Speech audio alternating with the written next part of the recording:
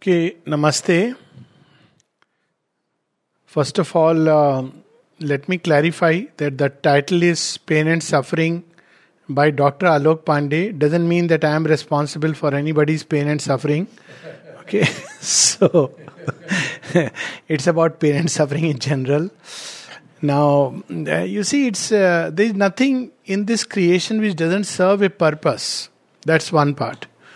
But the mistake we make is that we believe that whatever has a purpose once has a purpose forever. So this tendency for never and forever is something which we have to learn, that there is only one place where we can speak of forever. Otherwise, we tend to turn every event, every activity, circumstance, situation into a must always and always. So pain and suffering comes at a point of time. It has its purpose and utility. And when we understand its utility and purpose, we can transcend it and we don't need it anymore.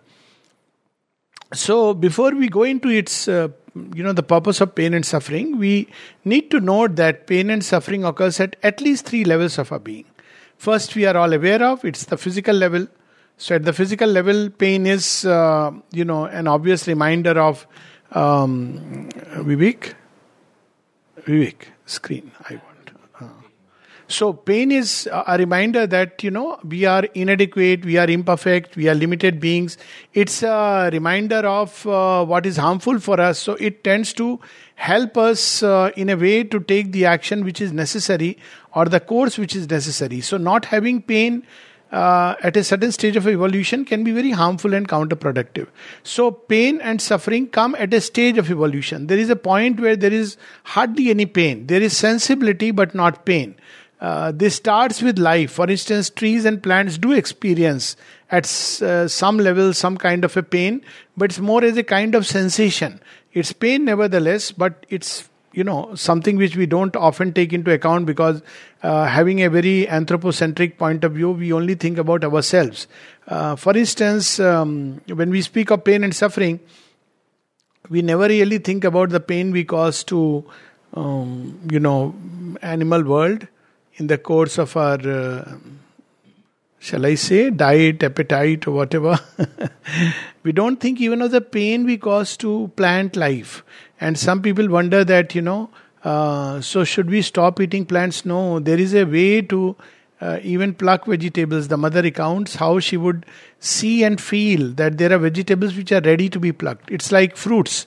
When they are ripe, they are ready to fall. That's the time to eat them. So there is a whole science that things are growing, developing, let them grow and develop. So when you do things prematurely, then it tends to hurt. Same way with a tree. There are instances where trees have felt the pain of the axe, and mother has actually recounted it that the tree came to her all the way, that they are trying to, even the thought of people that they are trying to put an axe on me, and the tree came to know and it felt it and came to the mother, the spirit of the tree, not the tree, physical tree itself. So what we need to understand is that there are many levels at which pain is experienced. The outer being of the tree is insensible, of course. Sri Aurobindo describes very beautifully in Savitri how when Satyavan is axing the tree, he feels a pain in his arm and he wonders whether the tree feels a similar pain when he used to chop it. So outward pain is one part of it, but there is deep within something which ultimately takes all this pain and absorbs it. So trees feel pain, plants feel pain, earth feels pain. Very often, mountains, when there are landslides in the mountains or rivers are in spades, because we have hurt Mother Earth and she tries to readjust the balance in her own way.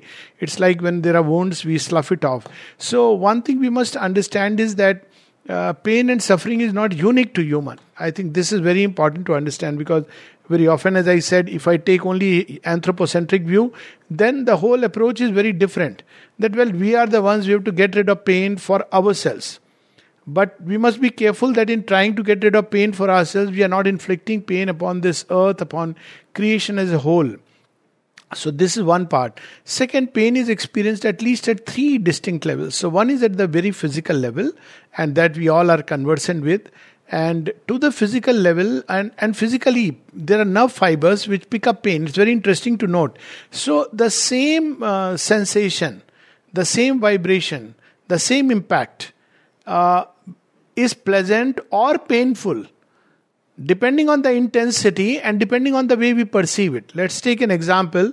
When two hands hit each other, even with great force, we don't call it pain. It's a joy, it's an expression of joy.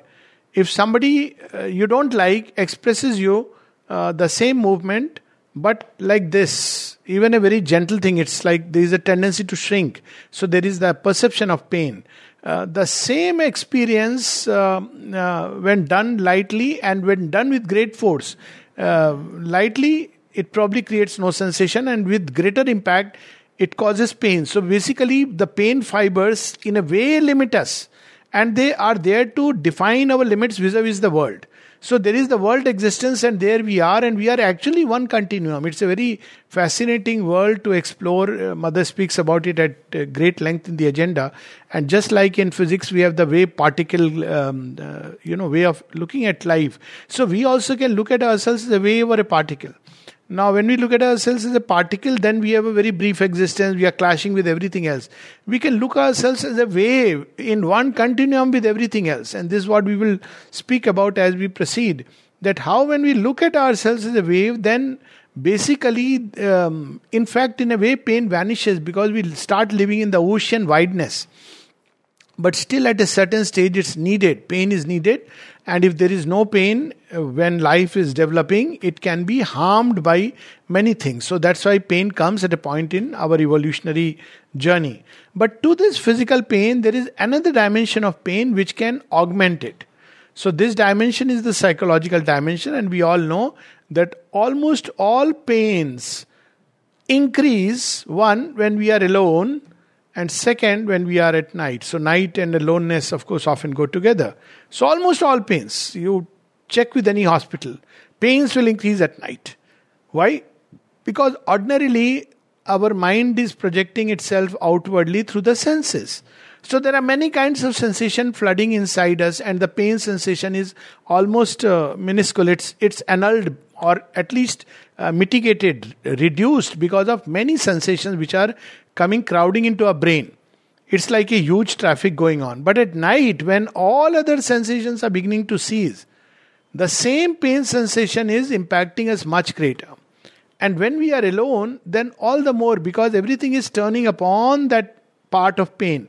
So the second thing we learn about pain is that pain is a kind of concentration on a spot. This gives us a clue, which we'll talk about later when we talk about ways to get rid of pain. When we are intensely concentrated on an object or on something which is regarded as noxious, we tend to experience pain. So this is, pain points us where is the problem. So this is one way that pain helps us to show us where is the limitation, where is the knot which is causing pain.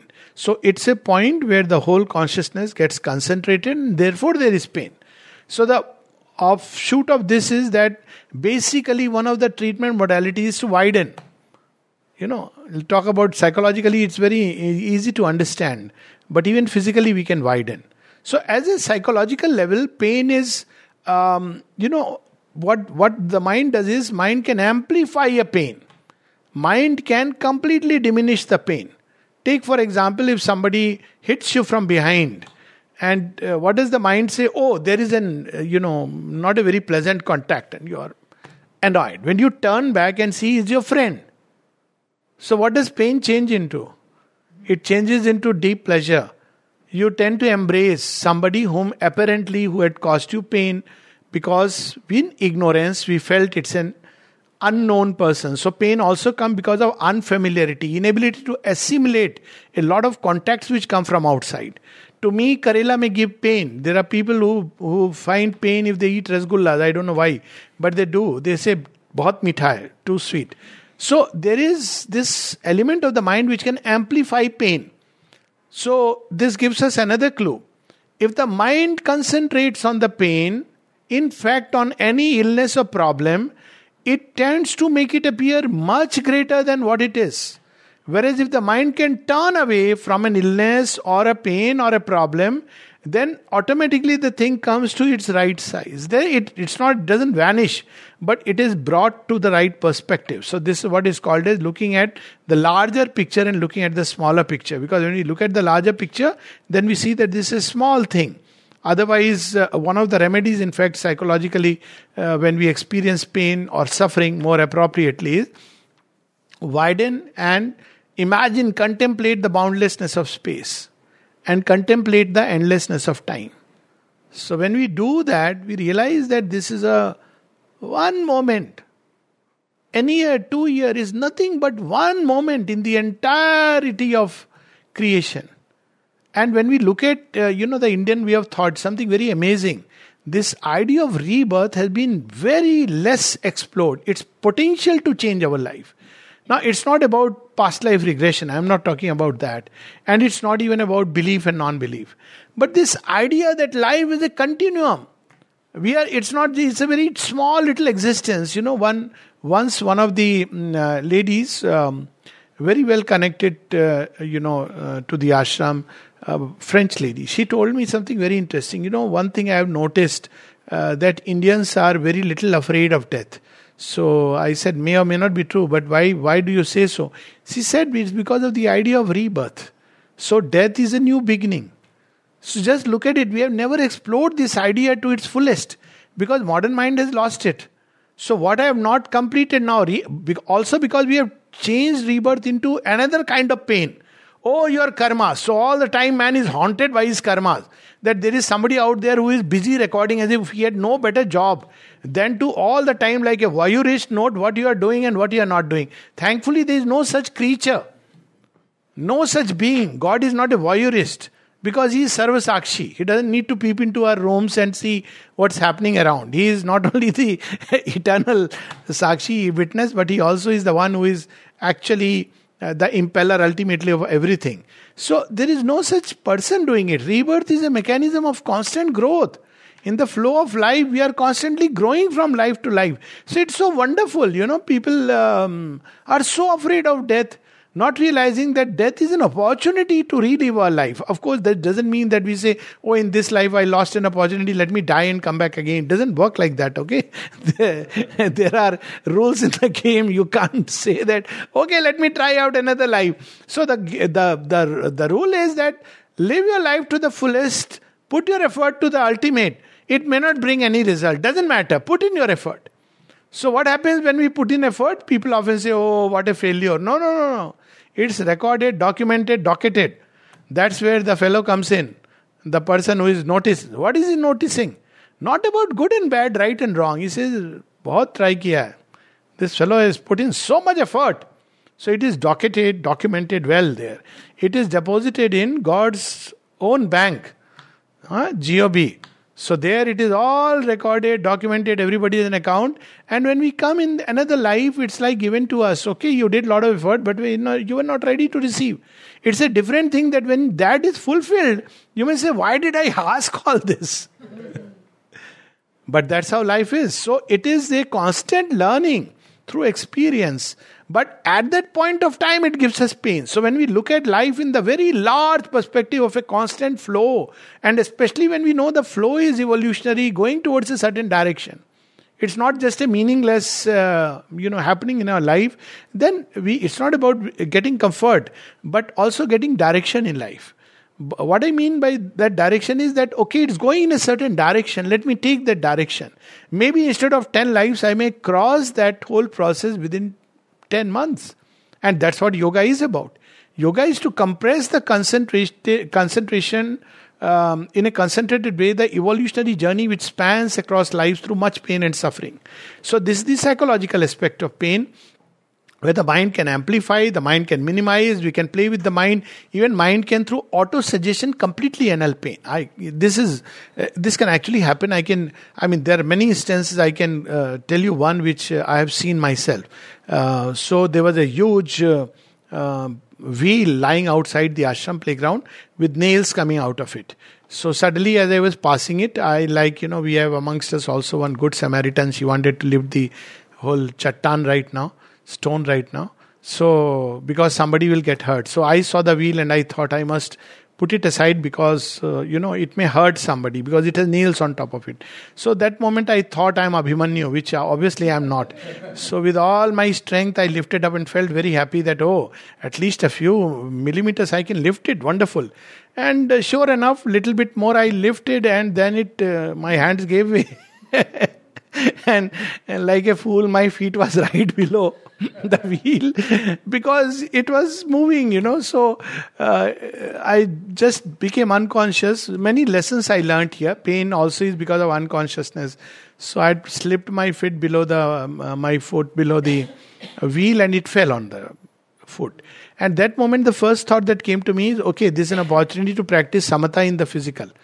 So I am standing like this, and I am actually seeing the foot getting swollen. Actually swollen. It was very interesting. And I actually experienced a joy that, I am discovering something. How it is actually getting swollen. Completely disconnected. And this, because of the mind going into that kind of state, right up to cycling myself back to my home, it was fine. But the moment I went there, everybody, Hare, what happened? What happened? Now, when I started recounting the story, I started noticing the pain is coming. And then all that, thanda pani, garam pani, and all that, crepe bandage. And so basically, the mind is it can completely cut pain. It has that power. But why can't we do it? Because we have never explored. So it is very unfortunate that in our entire education, though we talk about psychology, we never actually teach children or train children that there are possibilities within us which we have ourselves not explored. Plenty of them, not one. But in regard to pain, that you can completely detach yourself. You can actually anesthetize the spot. So there are instances where Raman Maharishi could actually come out of the body and surgery was going on and he needed no anesthesia. In the ashram context, we had Amal Kiran who actually came out of the body and actually saw that how the surgery is taking place in the eye. Out of the body. With Sri Aurobindo, when he had the fracture of the leg, he is lying down and there is no nothing. For almost 2 hours mother came instantly, then everybody came, but there was no treatment. He was just lying like that. Because they didn't know how much to move, what to move, and by the time people came to move him. And then Niruddha asked him that, what were you experiencing that time? So they asked him that, are you having pain? He said, one can be above pain. So what are you doing about it? Because there was no pain, no kind of either an expression or anything that don't move it like this is hurting. So they asked, what were you doing? He said, I was trying to convert pain vibrations into ananda. Meaning thereby that even there is a possibility wherein the same response, the same event can be changed into an ananda. It's completely opposite. So this is important psychologically because pain is not always because of physical reasons. Very often there are psychological causes of pain. And exactly the same event, same circumstances. Let's say somebody has hurt you. Always there are people who hurt us. Actually it's people who don't hurt us. We hurt ourselves. But normally, habitually we react. So what happens? Habitually we react. Such a bad person, because of him I got hurt. So what has happened when I have done this? I have lost my autonomy. Because now it is somebody else who has hurt me. How am I going to change that person? So people try to change that person. It doesn't work. Nobody in this world has ever changed because of somebody else saying him. They change when they feel from within the urge for change. So what is important is to awaken this urge if one can. And the only way one can awaken is this urge for change is if one has changed within. There is no other way. And then the means, methods, etc. come. But supposing somebody hurts, we can give a very different response. And the response can be, one, I forgive you, but forgive you is also, you have hurt me, no, but I am a benevolent creature, I forgive you. Too much of a kind of vanity in that. Or I can say, I pity you. You can only give pain to others. So that's the second part. Third is, we can smile and say, I refuse to be hurt. Try what you may. Now that is mastery. Fourth, I love you because through it you have shown me the door to the beloved. There is a very beautiful play of the mother which is about, she speaks about the future. And, when two people who are in love with each other, and then the lady discovers that the man has someone else, he is seeing someone else. So she doesn't react the usual way, angry, and people talk about angry young man, but angry young woman is like Radra Rupni Durga. So she doesn't do any of those things. She sees this man, and then she pauses for a moment on the threshold, and then she tells them that, look, I understand both of you love each other, but let your love be a little more better, more beautiful, more human, lifted upwards. Don't let it degrade into anything like animal. Then they wonder that what's she trying to communicate? What about her? She says, as for myself, I have learned that only the divine can fulfill this thirst. So I had my experience and I am going towards where I should be. So every event, even the most disastrous, seemingly disastrous, one is on the deathbed and one can look at it as the end, one can look at it as a new beginning. So there is a whole approach, and I wish, all of you are young entrepreneurs of the spirit, and you are doing so much which is so wonderful to the cause of Indian psychology. It will be very nice if somehow this can come into the curriculum of children. By curriculum, I don't mean a fixed textbook, but understanding that how, when we grow up, to the same event. Otherwise, one of the things that I find, so much misery, so much quarrel, but for what? Actually for nothing, because we become so small points. We don't realize that my life is not centered around this. I can be free. And indeed, we have put ourselves in that situation. Often I give this example, another example of psychological pain. And there we see the two knots which cause psychological pain. So one is, a person goes to a psychological center where people are sick and sees a person constantly crying, Lulu, oh my Lulu, and he's in deep pain. So he asked the inspector asked the treating psychiatrist, why is he constantly calling Lulu and is so much of pain? So he says, he loved Lulu, but could never get married. So sad. Yes, I understand. It can be very painful. Few beds away, there is another person, Lulu, my Lulu. So he says, what's about this person? He says, he got married to the Lulu which he didn't get married. And now he is in deep depression. He says, well, that also I can understand. Then he goes still further, and there is another man saying, Lulu, and he is depressed. See, what happened to you? Did Lulu marry you, or she loved you and didn't marry you? Say, I don't even know who Lulu is. So why are you unhappy? Because these two people are crying for Lulu, and I believe she is somebody very desirable, which I have not even seen in my life. Hence, therefore, I am so sad and distressed that I never had an encounter with Lulu. Now, look at it. The story is about, most of the time, one of the reasons for pain and suffering, psychological suffering, is because we have been conditioned wrongly. As children, we have been taught, you get this, you'll be happy, you get that, you'll be happy. And it's something so unconsciously built. And we have, for everything, we have created, all kinds of mental images. So, लड़की होगी तो कुड़ी होगी तो सोनी होनी चाहिए, in Punjabi they say, oh, girl, she should be very fair, she should be this, that, and boy, oh, he must have cash. So for the boys, the qualification is only cash. He must have a lot of money, and if he is an NRI, very good. It doesn't work like that. We have started on the wrong footing. Marriage is all about love. Even if you don't marry, it's about love. If there is love, it creates beauty and joy. It doesn't matter. There was a beautiful movie, I forget the name.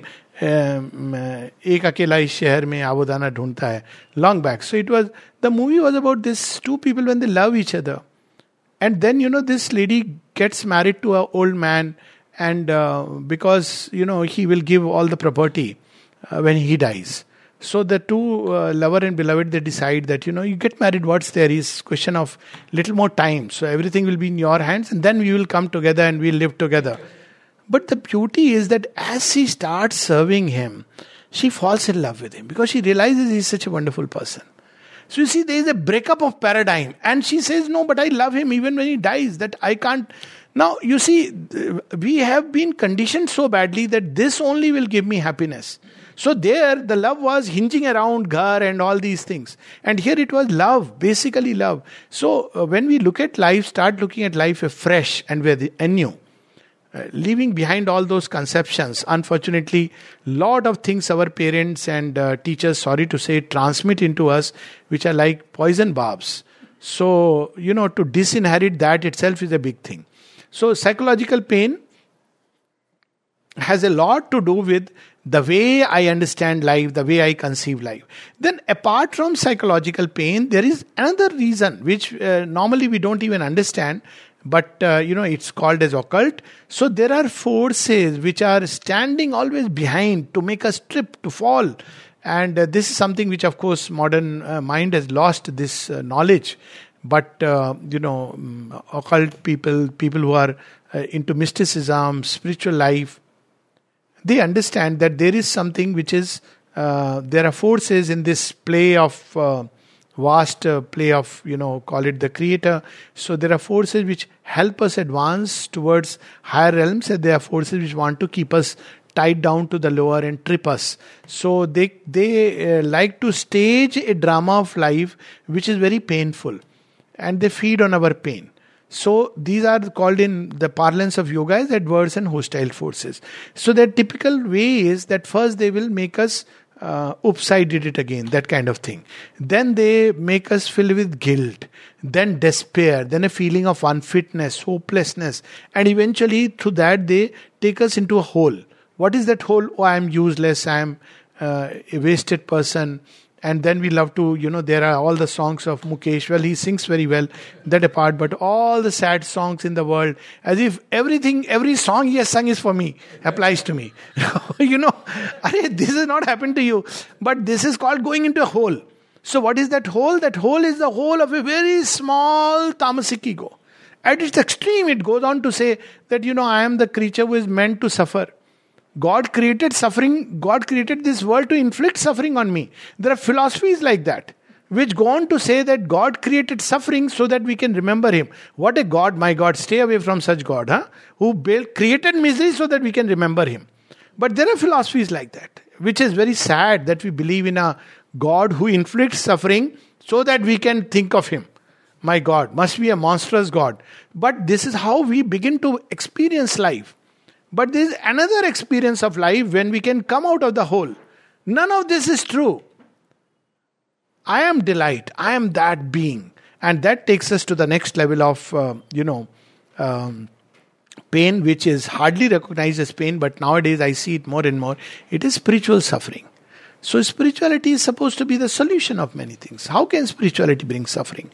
So spirituality can bring suffering because there is in us, in all this mixed stuff that we call ourselves, an element of the divine light, divine being, a seed, a portion of the divine.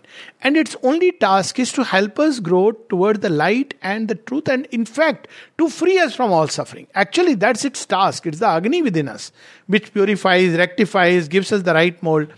But there are parts which don't listen. So spiritual suffering can be best understood as the suffering of a mother. When the child, she knows is taken a route which is dangerous and dark, but she has tried to convince, the child doesn't listen. She can't disconnect herself from the child, but she suffers silently. So it is the suffering of that kind that within us there is the psychic being, the individual soul, which suffers and feels stifled because it wants to be born, wants to take lead in the human quest, but nobody is listening to it. So this is what is one cause for suffering, which often goes unrecognized, but it's typical science. Nowadays people use words like spiritual emergency. I think some of us may have heard about it.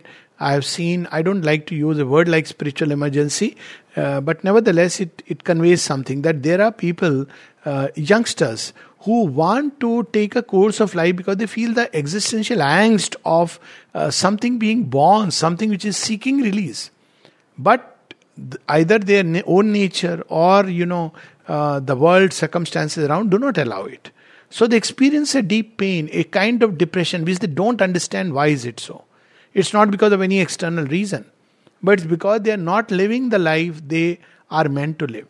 So this deeper spiritual reason for pain is that we are not leading the life we are meant to lead, and therefore pain becomes a means to remind us that the life we are leading is not what we are meant to lead. Turn into that. It's like a correcting GPS, and there this famous story of Narada that, he asked Sri Krishna, they are strolling together, Lord Vishnu and Narada, that, Narada says that, I am always in delight, but I have heard a lot about Maya.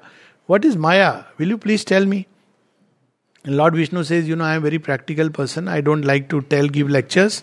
For that, there are many fools on earth who will do it. But I have my way of actually teaching by practical experience. So Narada says, okay, teach me. He says, that I'll do later. But can you fetch me some water? I am thirsty. So Narada goes to take some water. And there he falls in love, gets married, has children. Now everything is forgotten about the thirst of the Lord. And then one day after 12 years, suddenly children die. There is a bonfire or house is on fire. Everybody suddenly dies. And at that moment, Narada says, why does happen to me? Oh cruel God, you are the cruelest creature on earth, snatching away from me everything that was beautiful in my life. And at that point of time, he hears that little voice inside. Narada, but I am thirsty. I'll tell you, I'll answer all your questions. Can you fetch me some water? You had gone to fetch me some water. So basically, many times, it's not that this is wrong or right, please. That's not the idea. But for somebody, one needs to go through certain experience. That like when children infants are given chocolates and toy cars. But they can't be playing with chocolates and toy cars all their life. So there comes a time when the toy car and the chocolate is snatched away by the same mother who gave it to them. When she sees that they are getting indulgently attached to it. So the secret of living life with delight, the secret of delight spiritually, very beautifully, in the Isha Upanishad we find 3-4 very beautiful hints about freeing oneself from pain. So the very first shloka is about that. Isha Vashyam idam sarvam yat kincha jagatyam jagat tena tyaktena bhunjita magridha kasya. So it says all this, is for the habitation of the Lord. My God, it frees us from pain. Actually, just on this, if we meditate, this body is of the Lord. Just imagine, live with this thought. It's not really mine. Now, there is a Jnana Yoga method. I am not this, I am not this. So I tend to discard it. No, it's not saying that. It is saying it belongs to the Lord. Meaning thereby take care of it. Because it belongs to the Lord. But don't worry about it because it belongs to the Lord. Take care of it. It's something which the Lord has given to you. But it's His. So He will take care of it where you cannot. There is a personal limit. Anyways, it doesn't belong to you. So that kind of attachment. And it says about everything in life. Tena tyaktena bhunjita yat kincha jagatyam jagat. Everything. Every particle of creation, everything that is moving, non-moving. Be with everyone and everything. Be with love. Be with beauty. Be with kindness. Be with peace. Be with harmony. But only one little inner surgery, very delicate, subtle surgery we have to do. Tena tyaktena bhunjita. By renouncing, enjoy all. So what is to be renounced? Not the object, but the way we attach ourselves. This body is mine. How much we suffer. We don't see the suffering of countless bodies. So when we look at the suffering of countless body, what do we learn? You see, this is a very important lesson. People often say, why should I bother about other bodies? Yes, okay, we'll give them painkillers. It's the same problem. No, it's not the same problem. When we look at the suffering of every body, then we say the problem is with the body. What is the problem with the body? Is there any body which does not suffer? Body, I am saying physically body. Why does it suffer? Then we see that because matter, physical body is yet imperfect. Then we realize that it's not about karma and all these things. The body is imperfect. Now when the body is imperfect, whatever you may do, it will be prone to pain and suffering. So we have to find a way and means that this body may change. That's where Sri Aurobindo's yoga comes in, which obviously right now probably it's a different theme altogether. But if there's a question, we can speak about it. The body itself must transmute itself. Can it be transmuted? Yes, because the divine resides in the body. The body should be a worthy dwelling place of the divine.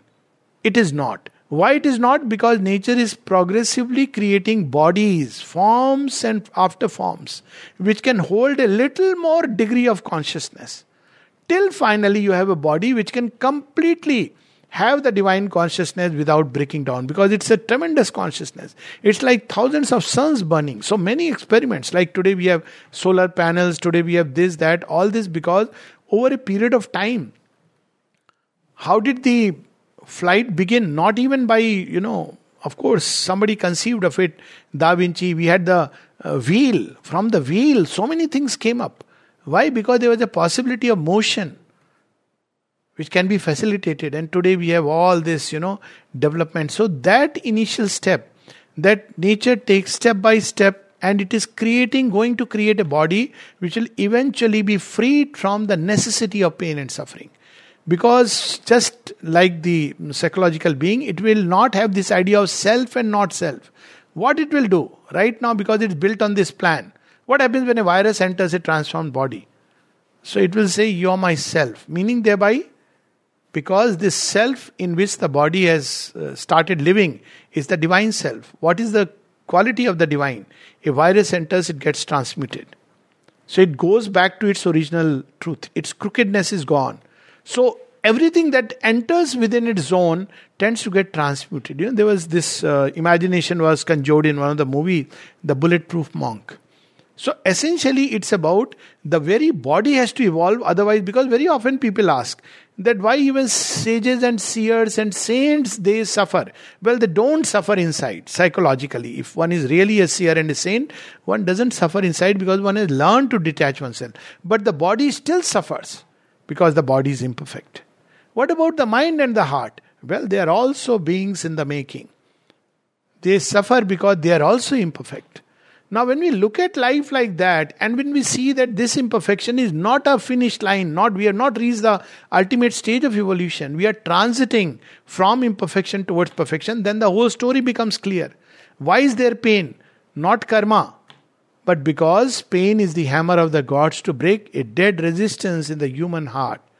It is meant to show us that I am still a limited being. And this sense of limitation is not to make us slip into a hole and say, oh my God, life is limited. It is to awaken in us the urge to go beyond the limitation into the limitless vast. This is what it is meant to do. So when we are most imprisoned, we can, react in two ways. One is when we are imprisoned, we give up on everything. We give up on life. We give up hope. We give up faith. We say there is no God and we suffer and die. But there is another where the prison becomes a trysting ground for meeting God. In the case of Sri Aurobindo and quite a few that time who were imprisoned, they suddenly had that kind of approach that though I am outwardly in prison, I can inwardly be free and grow into vastness. So then we realize that pain is not a punishment. Very often it's a blessing. It breaks our limits. It reminds us of the imperfection of life. But this reminder is only to awaken in us a fire. If, children who never have faced a challenge in life, because their parents thought that right from the time the child is born, we will tell the child that, look, I own so many crores of rupees. When the child is 4 years old, we'll buy an airplane for the child. And we'll say, this for you. What happens to such a child? He never really grows up. Even though he grows up in age, he remains very vulnerable and fragile. So what we call as difficult situations, circumstances are challenges life gives us. We should ask for it, but they are challenges given to us to grow. It is in Kurukshetra that the lesson of the Gita is given.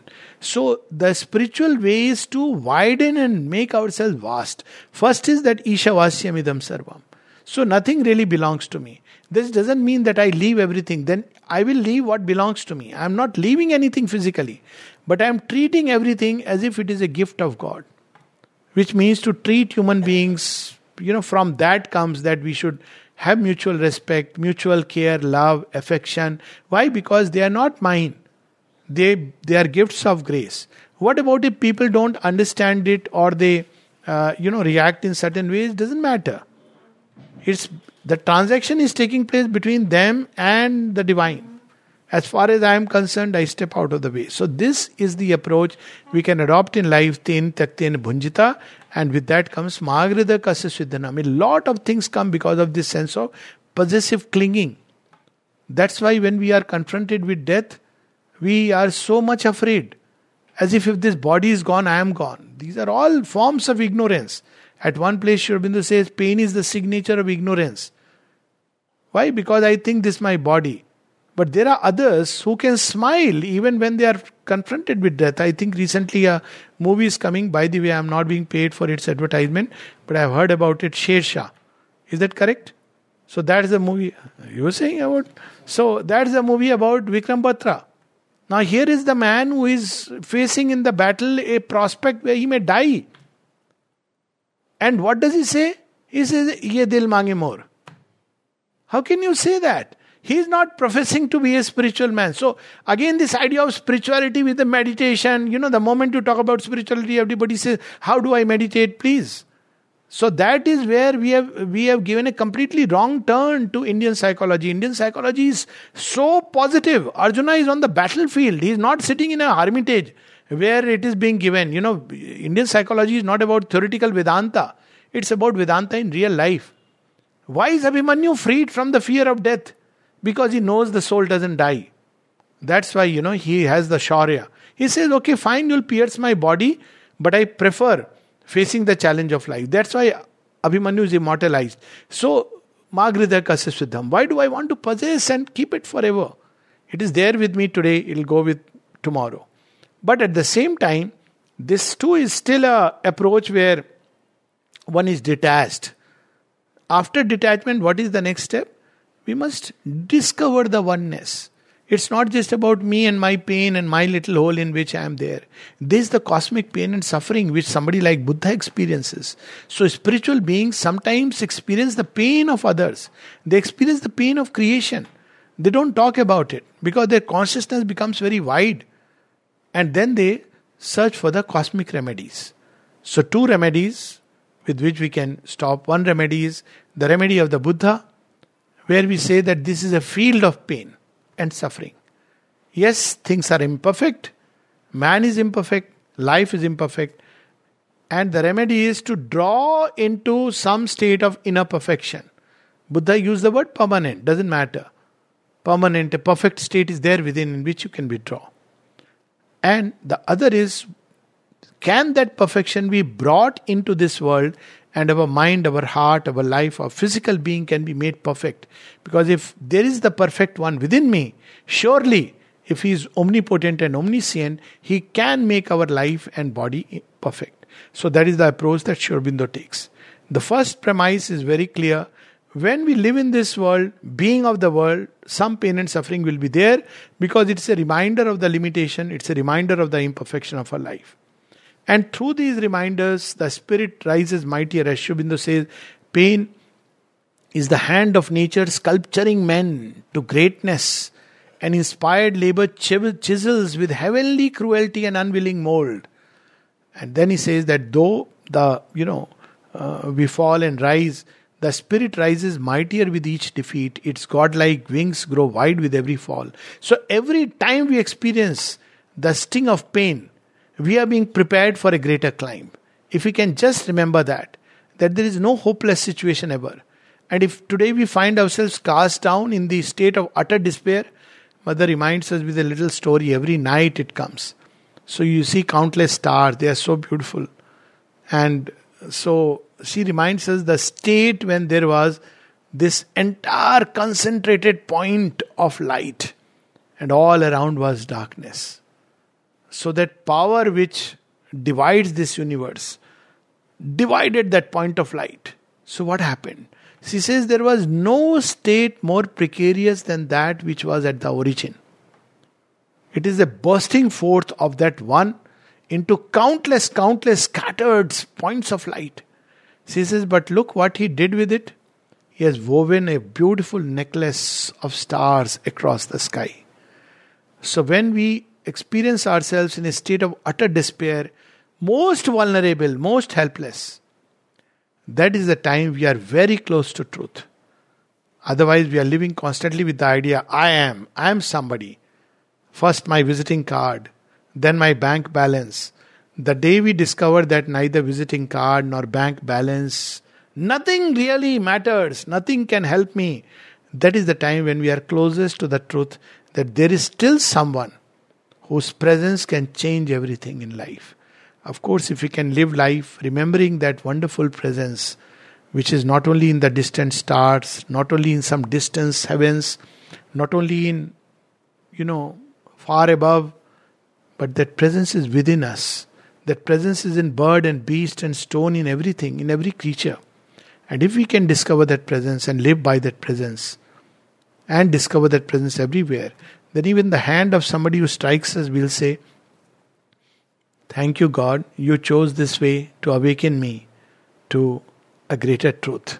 As Sri Aurobindo says, "O misfortune, blessed art thou, for thou hast shown me the face of my beloved." These are states of consciousness to which mystic ascends. There is another one where he says, "If you love me, then strike me. If you strike me not, then it means that you lovest me not." This is not to tell God to strike us. But even when we receive a blow, we can see behind the blow that there was something which I had missed out, some imperfection. And this is the divine who has come to remind me of that. So we start from that little hole, that little idea of self-preservation needed at a point of evolution. And we can evolve to a point where we are not only inward freely free, but even the body can taste delight and oneness and be freed completely from the sting of pain, because it's no more necessary. Pain like pleasure. One thing we must remember, if we pursue pleasure, pain will come. This is a very old scheme. We have signed the contract. If I seek happiness, so he has said, okay, put down signature, I'll give you happiness. We have signed, footnote. You seek happiness, you will get couple of pains free. It's suffering free. It's the law. Because why? Because pleasure can completely bind us to a very small state. So pain is liberative. So actually, this is a old scheme. Nothing to do with karma. In fact, in a way, good karma, that pain came and reminded us that, look, I am tied to pleasure. So pleasure and pain are disguises, both. If we seek pleasure, pain will follow. If I seek pleasure, pain will follow. If I seek to remain only virtuous, vice will be there behind, peeping with its eyes, waiting for its moment. But if we seek delight, then both pleasure and pain and indifference, they dive into absolute bliss. If I seek the supreme good, then good and evil enter into a state of perfect unity. If we seek the supreme love, then spontaneously this human play of love and hate will cease, because everywhere and everything will see that little love shining at its core. So I think we can pause here, because the internet is saying you are speaking too much. So I allow for some questions if there are. So I'll stop here, and please feel free to, raise any questions, anything whatsoever. Akanksha, you had a question? Yeah, I had a question. Thank you, Alok. I think my question goes to the fact that the turn towards spirituality in early life, like I can relate it with my own experience, was with some answers to this existential angst and even a kind of a crisis of the spirit sort of an experience. What I did discover mostly that everybody is giving you an antidote to pain. Nobody is letting or giving us a way to go into the pain. Yeah. And there is a kind of a numbing to that pain and almost bypassing it.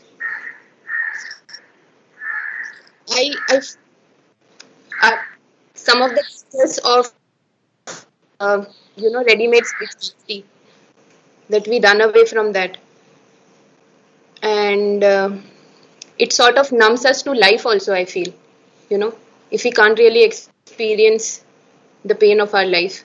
So I would like to, what is your, in your experience, your views of looking at this phenomena of actually using spirituality as a bypass road, which...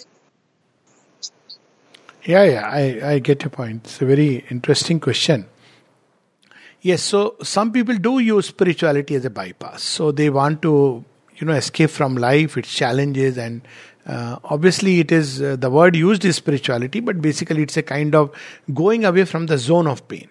But the real challenge lies is, I won't use the word going into the pain, but of course, though it is true that if we go into the heart of anything and everything, we will discover divine. But it's not a good path to go through. But what I would rather say that if you can be in a zone of pain, where pain, you are vulnerable, let's put it like that, and yet you use every vulnerable point to conquer that little thing within us which makes us vulnerable, then that is the spirituality which conquers the world, not runs away from the world. So personally, I have preferred that path, and there's the path in the Gita, there's the path Sri Aurobindo says, but these are the two paths of spiritual life. I won't use the word that one is, higher or lesser, but there are beings who choose to withdraw from the world existence at the highest level. That's what goes towards nirvana, moksha, ultimately, that this world is full of pain, sorrow, suffering. So find a way to, escape. And then there is the second misconception associated with it, that to escape from creation, we have to escape from creatures.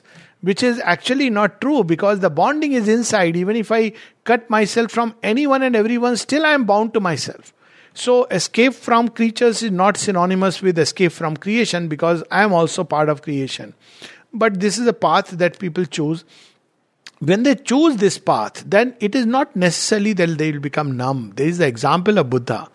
Because when they enter into a higher zone, like with Buddha's life, what is known as the Maitri Amitabh, you discover the real cause. See, when we are here and we are suffering with pain and others are suffering with pain, it's true that we become sensitive to people's pain. It's true. But at the same, because we are experiencing it, but at the same time, we don't understand the real causes. So we are never really able to heal, because, then it's like pity or, I wish, or a kind of kindness at best. But when we ourselves have gone beyond the zone of pain, then we discover there is a compassion which is born. Because we realize it's ignorance. As the Buddha said, that you are tied to your desires and you are in a state of ignorance, you don't know who you are, and therefore there is pain. So there is a much greater power to heal and help. So somebody like Buddha was not benumbed, though he chose the path of escape. He was completely aware of the world pain, but he knew its deeper causes. So he was not reacting and responding the way we humanly respond when we see somebody's pain. I mean, I understand that there is a phase when one can become benumbed, like when we practice equanimity, or, sometimes we are just busy into, I should be freed from the pain and I can become insensitive, and it takes away also, the capacity for joy in life. But this is one path, that even those who withdraw at a point of time, they can look at the world from a very wide compassion. The second is the way of the Gita, that I am in the middle heart of pain and yet I am in the hands of joy. There's a line in Savitri which I am reminded of when I see Krishna and Arjuna, a hand of joy in a heart of pain. So that's where we are in the midst of everything, but we are not deluded by appearances. The appearance is always changing. Nor are we running away from them. We are going to the core of appearances and seeing that there is behind all of them smiling the one who is our soul beloved. And most importantly, a lot of pain, because, for instance, because of desire, pain comes. It's so easy to understand ignorance and desire especially the knot of the ego. Now, all these knots break when the simplest way is that why are we desiring things? Because we believe it will give us joy. So if we can find a source of joy within, then desire tends to drop off. It's like we want love from people, but when we find love within, then we don't need love from others. Does it mean that we'll become unloving? No, on the contrary, we'll become very loving. Because see, we don't need love from anybody, no, but we'll give that love. It will pour in intense waves upon the whole creation, but without really wanting, appropriating, the will to ye mera hai. So then actually we can act upon the world with a much greater power and purity and truth. And at the same time, we experience the delight within that comes by the contact with the divine. His nature is delight. So once we start experiencing that delight, then actually we really don't need joy from anything. But we are with everything, because just as the divine is taking joy in the world, so are we taking joy in the world, wherever it takes us. To give an example at a very pragmatic level, ordinarily what happens when we travel? We want to be in places that we like. So we either prefer a nice hotel, or if somebody is known, when we go to somebody known's place, we say, "Oh, so nice to meet you," etc., etc. Now, when somebody is turned to the divine and is living in that consciousness, so what happens? If he gets a nice hotel, he's fine there. So, but if he gets a small little place, he's equally enjoy there. If he's staying with somebody whom he knows, he's, of course, there is a joy. But equally, if he's staying with somebody for whatever reason who is totally unknown, still that joy can be there, simply because he's actually dwelling in the divine. So it gives a tremendous empowerment and a vantage point to act in the world. So such a yogin actually pours himself upon the world with a much greater force and energy. But yes, there is a kind of spirituality which does teach us to bypass. I know this is, we use these days of just, witness yourself, separate yourself. If this separation is the first step, then it's okay. Because we have to learn to separate from the play to change the play. But if this separation is only to withdraw from, some people like they take to sannyas, they give them deliberately pain. Now, obviously that's not the path that God intended for man. Because if that was what he wanted, he wouldn't have created this creation with all its varieties and colors. He would have just made only snow-clad peaks and not given us the capacity to, have dresses. We would have just roamed like bird and beast and, sat on peaks and meditated. He doesn't intend that, that's for certain. So to flow with that divine intention in creation, but with the divine, not with the sense of the ego. Ego brings the limitation and the pain along with that. Yeah. And the ignorance that I am this limited being. Alok Pandey can be hurt subtly because it's a limited being. Anybody can hurt me by saying that what's your knowledge is worth nothing. Or somebody can say that all your lecture is trash. So if I am this being, I'll be hurt. But if I am not this being and I am living in that vastness and I understand that everybody has a right to their own approaches. So somebody says you spoke like a stupid person. I'll say yes, sometimes God can make the stupid person say wise things and he can make the wise appear stupid in front of everyone. And a lot of stupidity and wisdom has to do even with the receiver and the hearer if I have to add a little bit of wit to it. So what I'm saying is that, it's a different consciousness altogether. But if I am this limited Alok Pandey, the speaker, then it's like, oh, okay, you told like this, next time I'll see you. So ego causes pain. And if there is a way to rend the knot of the ego, then there is delight. So there are two ways this knot of ego is cut in world. One, by contact with the world itself. There are plenty of people all around who will cut the knot of the ego.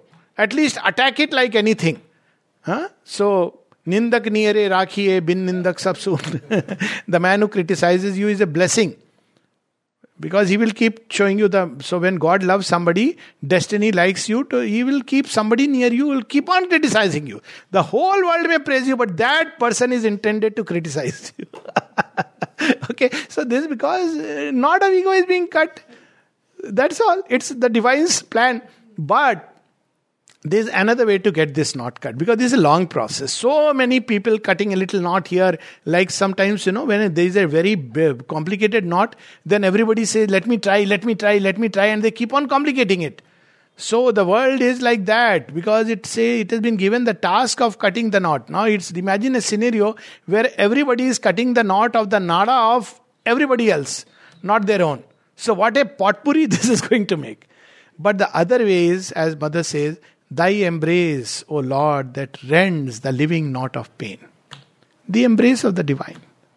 So, even in the world, divine is hidden.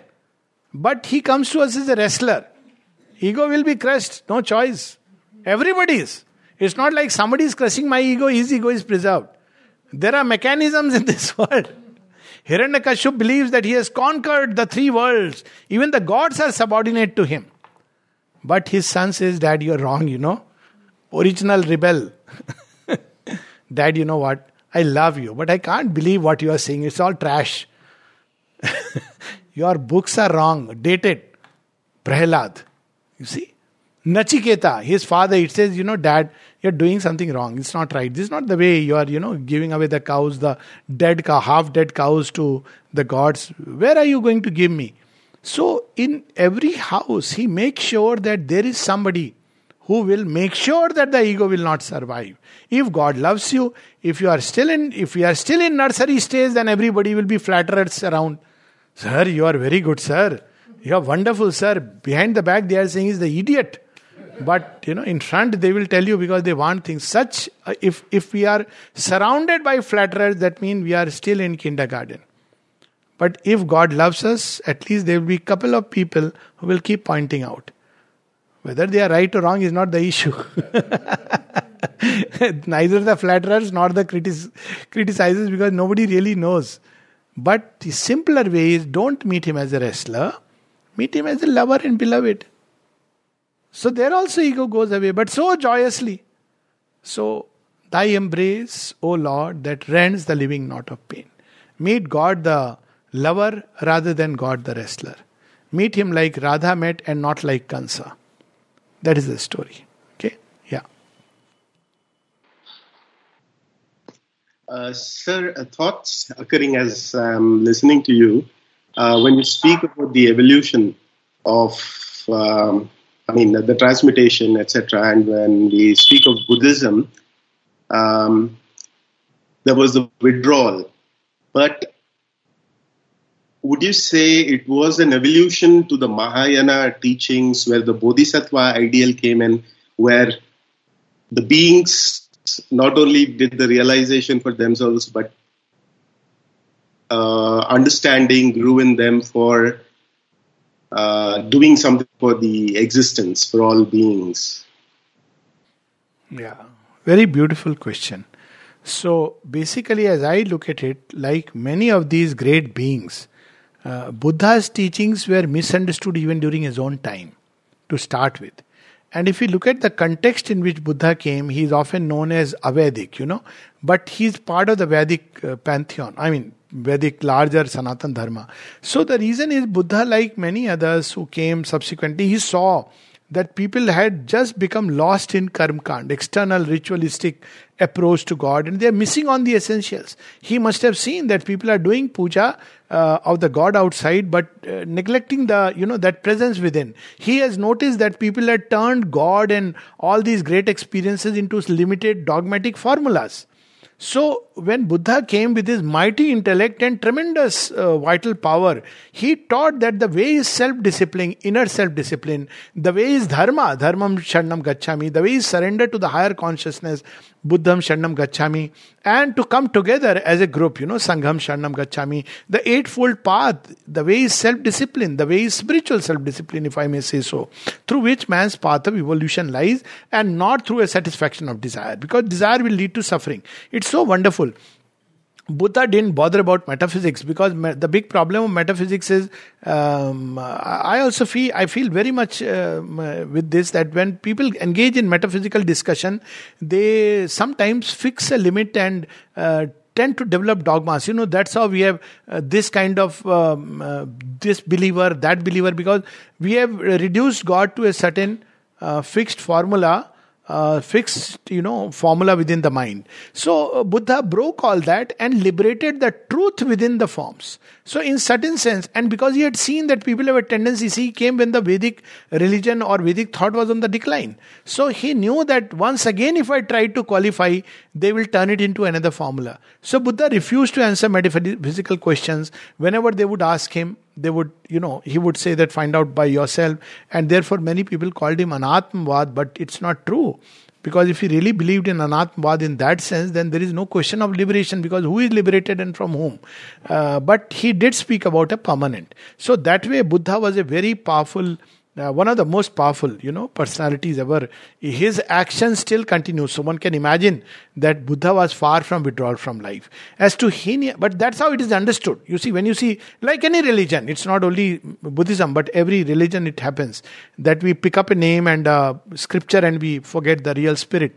The other aspect, Mahayana and Hinayan, that's very interesting, because, and of course Theravada Buddhism, if you want to look at it as an offshoot. So basically, one took that aspect of Buddha, like the Kain Upanishad. Yan mansana manute yanahur manomatang tadeva brahman tvam viddhi. So the Brahman is beyond Nedam yadidam upasate. So that took the approach of otherworldliness. This is the Hinyan, to put it in Upanishadic language. That, look here, you can't find divine within these limited aspects which Buddha broke the forms. But it is beyond. So, that approach the Hinayana took. So naturally, if you take that approach, then even the gods and all other celestial beings have to discard. That's how Hinayana becomes seen. It's the little vehicle. Northern Buddhism, or the Southern Buddhism. But Mahayana was very much like inspired by the Sanatana Dharma thought that everything is an habitation of the Lord. So it's like in Isha Upanishad that Isha Vasyam idam sarvam yat kincha jagatyam jagat. So that became Mahayana. And then subsequently the occult side, which was taken by, Tibetan Buddhism, Theravada and all that. In general, Mahayana, you will find that up north, if you go, you find Mahayana. Because, that's the place which was so much full of all this Vedantic and Upanishadic literature. Where you go down south, even till date, it's not only with Buddhism, everything. You take the Vedantic thought. If you go upper part, it is full. And as you start descending, you have that, Mayavad, you have that tendency to, reduce God into something beyond. And both are stages and steps. It's not like this is better or that one. There is a time when man must, to reduce the hard grip of material life, must understand this is a spiritual life which is far beyond. And surely Buddha must have seen, if we go into the history of any civilization, it goes through a time when it is completely entrenched and enmeshed in, complete materialistic thought. So a person like Buddha emerges and teaches that, look here, there is something which is beyond. Find that. Hidden, qualify it. Wonderful. But at the same time, after we have found, what happens then? Now that's when some people prefer to withdraw. Others choose to get back and say that, well, what I have found, it is there in creation. If it is within me, logically it is in everything. And I must discover it in everything and help everybody to discover it. This tendency that I must enter into creation, help all to discover it, and is in everybody, is the basis of love. That is the true birth of love. And that's why, Buddha's that aspect which Mahayana Buddhism has brought forward is, the idea of Amitabh or Maitreyi Buddha. So that's because Maitreyi, he is the one who loves mankind, which is the greater ideal that Buddhism posed. So the beauty of Buddha is he has given both. On one side, withdraw from life, then cut off desire, it will cause suffering. But Buddha also showed a higher ideal that having achieved nirvana, before he is going to enter into Mahanirvana, because these are the two states. Nirvana is while living in the world, and Mahanirvana when you cut off completely. He hesitates and looks back upon earth and says, no, how can I accept my liberation? The larger impulse that, the whole mankind is in a state of suffering and I refuse my liberation. That is obviously the higher and a vaster impulse. But maybe for each one at different stages, both have their meaning.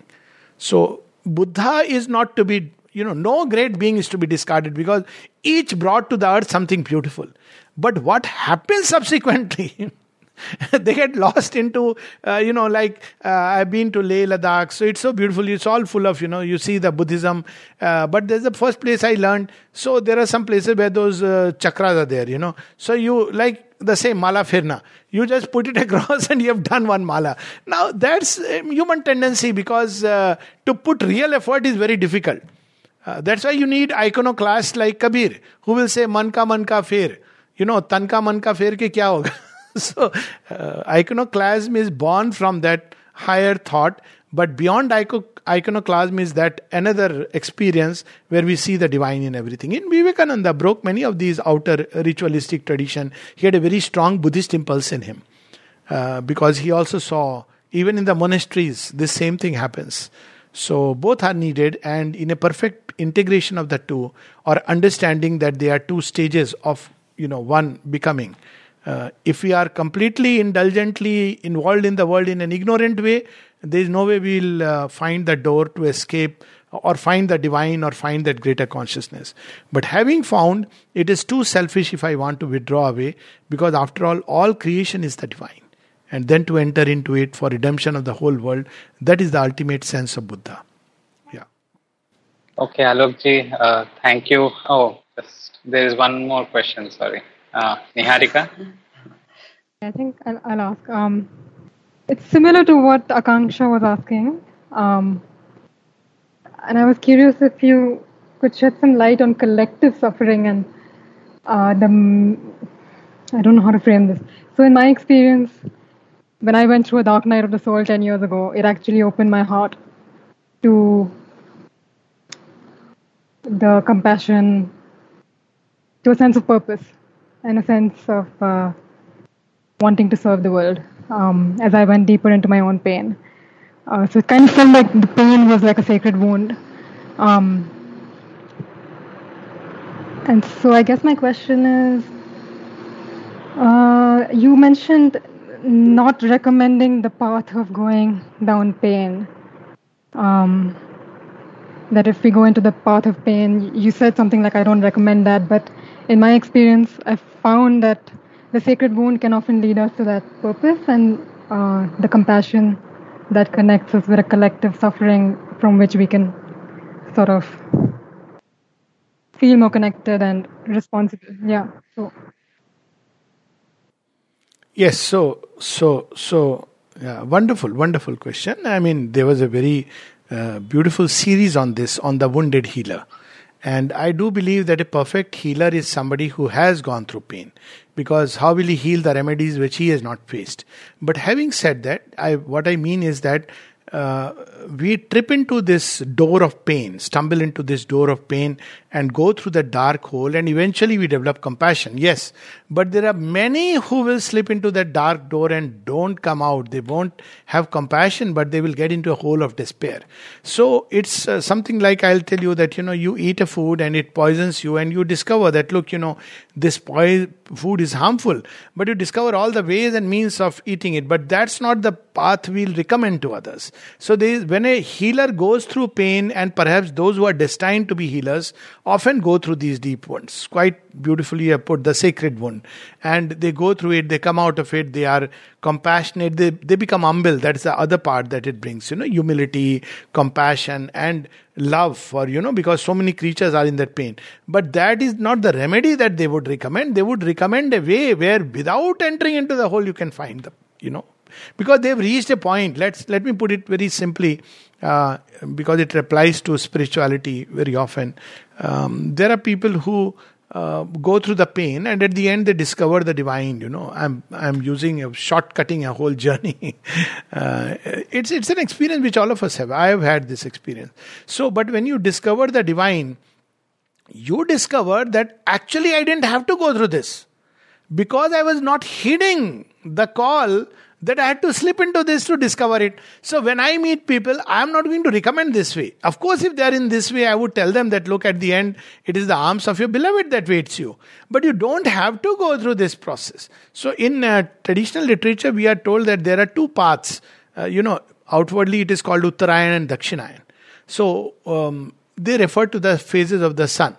Now, if you see in an year, the Dakshinayan starts sometime in June, and then it goes right up to December 21st, 22nd. So that's the phase when sun is gradually, night is increasing. What is there at the end of that night? There is spring. That's true. But there is a Uttarayan. After that, the day is increasing continuously till 21st June. So man can take both approaches. The healthier approach is not to go through the pain, but a healthier approach, which the mind of man also wants, that he doesn't want to go through pain instinctively, but to go from joy to greater joy. To be in the midst of joy and realize its inadequacy. That's what I mean. You are in the middle of everything that is giving you joy. Wife and husband and friends, or whatever, children and money and everything, but its limitations. And therefore you go from there to the next greatest step. Buddha himself took that step in a way. Personally, life, he didn't have pain. Same we see with Sri Aurobindo, Sri Krishna. So that's one path where we understand the limitations of what, these things can give. And therefore we ascend from there to something greater. But there is another approach where we don't heed that. Then pain comes. It reminds us of the limitations after all. So when somebody comes in a state of pain, we do give hope. It's okay. Because one has explored the Dakshinayan also. One has explored that even in this path, at the end there is the divine. So that's why when people are in pain, one of the highest words that the Gita has said, which has been unfortunately, misunderstood, taken out of context of the entire Gita. So it is anityam asukham lokam. This world is full of ever transient suffering world because it's constantly changing. So if I identify myself with the ever changing substance and cling to something, it will cause pain because it by its nature it is going to change. It can't be the same, whether it be an object or it be a relationship. Anityam asukham lokam. Then he gives a remedy, bhajaswamam. Remember me at all times because I am the stable basis of this creation. So that is a intelligent way of doing it, that look, you see in life actually that everything is changing. Otherwise what happens, we jump from one changing pain to another thing which we think or believe that this is going to, ultimately I found. And again we get pain. Then we go to another and again we discover the pain. So, but that's one approach. I guess going into the heart of pain is also in a way to recognize this limitation of earthly life. Then we live in a state also of forgiveness. Because we realize that people are limited. They are limited by the darkness that is within them. They are limited by the state of consciousness. And this does bring compassion. So both parts are okay. But the preferred is joy to still greater joy. That's what I mean. Yes. But I guess healers have to go through it. Yeah. Sri Aurobindo speaks of it in Savitri. That he who would face the world must bear its pain. How will he know? What is the malady? People who have never experienced pain in their life, when you go to them, they will, give you all kinds of advice that according to Vedanta, this is all illusion. That's what I think Akansha was referring to. So they will give all this kind of advice. But because they don't know what it means to be in pain. It's very easy to say, that there is this one being, this all intellectual. They've never really experienced the pain of going through that state. So when one has gone through it, it does chasten our mind. It brings humility. It doesn't make us adopt more than spiritual bypass, a spiritual vanity, a kind of spiritual pride. See, I am above all these things. Look at these creatures who are suffering in ignorance, which is of course very dangerous. Spiritual pride can lead to a serious downfall. But yes, it makes people like that. They start giving all this, Vedantic lecture. But it's not true Vedanta. True Vedanta teaches us compassion. It teaches us that the one is not only within me, but in everybody. And it automatically, if one follows that path really. But this is a kind of pseudo-Vedanta where people intellectually have got a truth but never really experienced pain. So they don't know. They don't know either the one, nor they know the pain that you experience in this, manyness. I can close this part with, an experience I had in one of the, not ashram, but a spiritual, organization. So somebody came and he was telling, I have renounced the world. And I said, Acha, so what happened? I don't take much interest in all this kind of external renunciation. But anyways, he started saying, I was married, I had 6 daughters, and then one day I came away. So I said, so you renounce the world, but your wife is doing the sadhana. Because she is doing yoga, bringing up 6 children all by herself. But this is how people understand. It's a crass insensitivity. That's not what Buddha will recommend. Buddha has gone away, seized by a cosmic urge. So he could leave behind his wife and child because he's like a scientist who is in search of the problem of cosmic suffering. But there are people who want to escape like this, that I'll go to a monastery, I'll go to a, ashram, or I'll go to a nice place, and now I don't have to worry about anything. What happens to those who are behind? Well, they are in ignorance. That is the kind of, that's the intellect which bypasses the real problem. So it goes into a zone where one is comfortable, but life will catch up because life is the same everywhere. Monastery or ashram, human beings are the same. So they will come and remind you, I am there. You can't escape me. Yeah. Okay. Namaste. Okay. Alokji, can we take one more question? Yes, please. Sir, I just remembered. You mentioned about hostile forces which affect us psychologically. Would you speak a little more on that? Yeah. Okay.